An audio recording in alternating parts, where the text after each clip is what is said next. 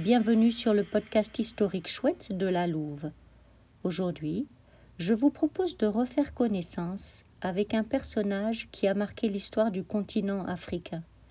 Il s'agit de Mobutu Sese Seko, l'ancien président du Zaire, le Congo actuel. Nous essaierons de voir brièvement à quel point l'un des Congolais les plus connus mondialement a marqué l'histoire, et s'il marque encore les esprits des Congolais. Nous consacrerons cette première partie à sa montée au pouvoir. Joseph Désiré Mobutu est né en 1930 au Congo belge et il est mort en 1997 à Rabat, au Maroc, des suites d'un cancer.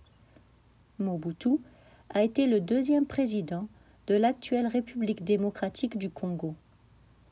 Dans sa jeunesse, il est allé dans les écoles catholiques du pays et ensuite il est entré dans l'armée coloniale belge appelée la Force publique en tant que secrétaire et il portait le grade de sergent. Quand il quitte l'armée en 1957, il devient journaliste et fait son entrée en politique assez rapidement dans le gouvernement de Patrice Lumumba, l'un des grands héros de l'indépendance. Mobutu a pris le pouvoir en organisant un coup d'État qui a renversé le président Kasavubu. Son mandat devait durer 5 ans, mais Mobutu est resté au pouvoir pendant 32 ans.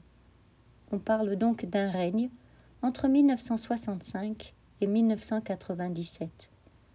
On parle aussi de la Pax Mobutu, une période de stabilité dans le pays, mais à un prix cher à payer. À ses débuts, il est populaire auprès des Congolais et il a aussi le soutien des Belges et des Américains qui luttent contre la montée du communisme dans une Afrique post-coloniale en effervescence. Mobutu veut jouer le rôle des stabilisateurs, mais ses premières actions au pouvoir sont musclées. Il a participé à l'arrestation de celui qui est encore aujourd'hui considéré comme un héros national, Patrice Lumumba, un sympathisant pro-communiste. Le régime de Mobutu devient rapidement totalitaire. Les abus de pouvoir, les arrestations arbitraires, la corruption menant à un enrichissement personnel et le népotisme sont rapidement dénoncés par la communauté internationale. Il tient d'une main de fer son pays. Par exemple, en 1966, 4 de ses anciens ministres sont pendus sur la place publique, une première dans le pays. Ces 4 hommes sont accusés de complot contre lui. En 1968, il prétend l'amnistie à Pierre Moulélé, un exilé qui soutenait Patrice Lumumba, pour ensuite le faire enlever et assassiner. En 1969, pendant une révolution d'étudiants contre le régime, plusieurs d'entre eux sont tués. Difficile d'en connaître le nombre exact, mais 12 des leaders étudiants sont condamnés à prison à perpétuité et 2000 étudiants sont enrôlés de force dans l'armée afin de leur apprendre une leçon. Mobutu procède aussi à des nationalisations d'entreprises qui appartenaient à des étrangers. Certains parlent d'expropriation. Le pays fait partie des géants de l'Afrique, grâce à ses ressources naturelles et minières telles que le cuivre, le cobalt, l'or, les diamants, entre autres. L'Afrique est l'un des terrains de prédilection de la guerre froide. Les enjeux économiques et stratégiques sont de mise et Mobutu peut poursuivre son ascension.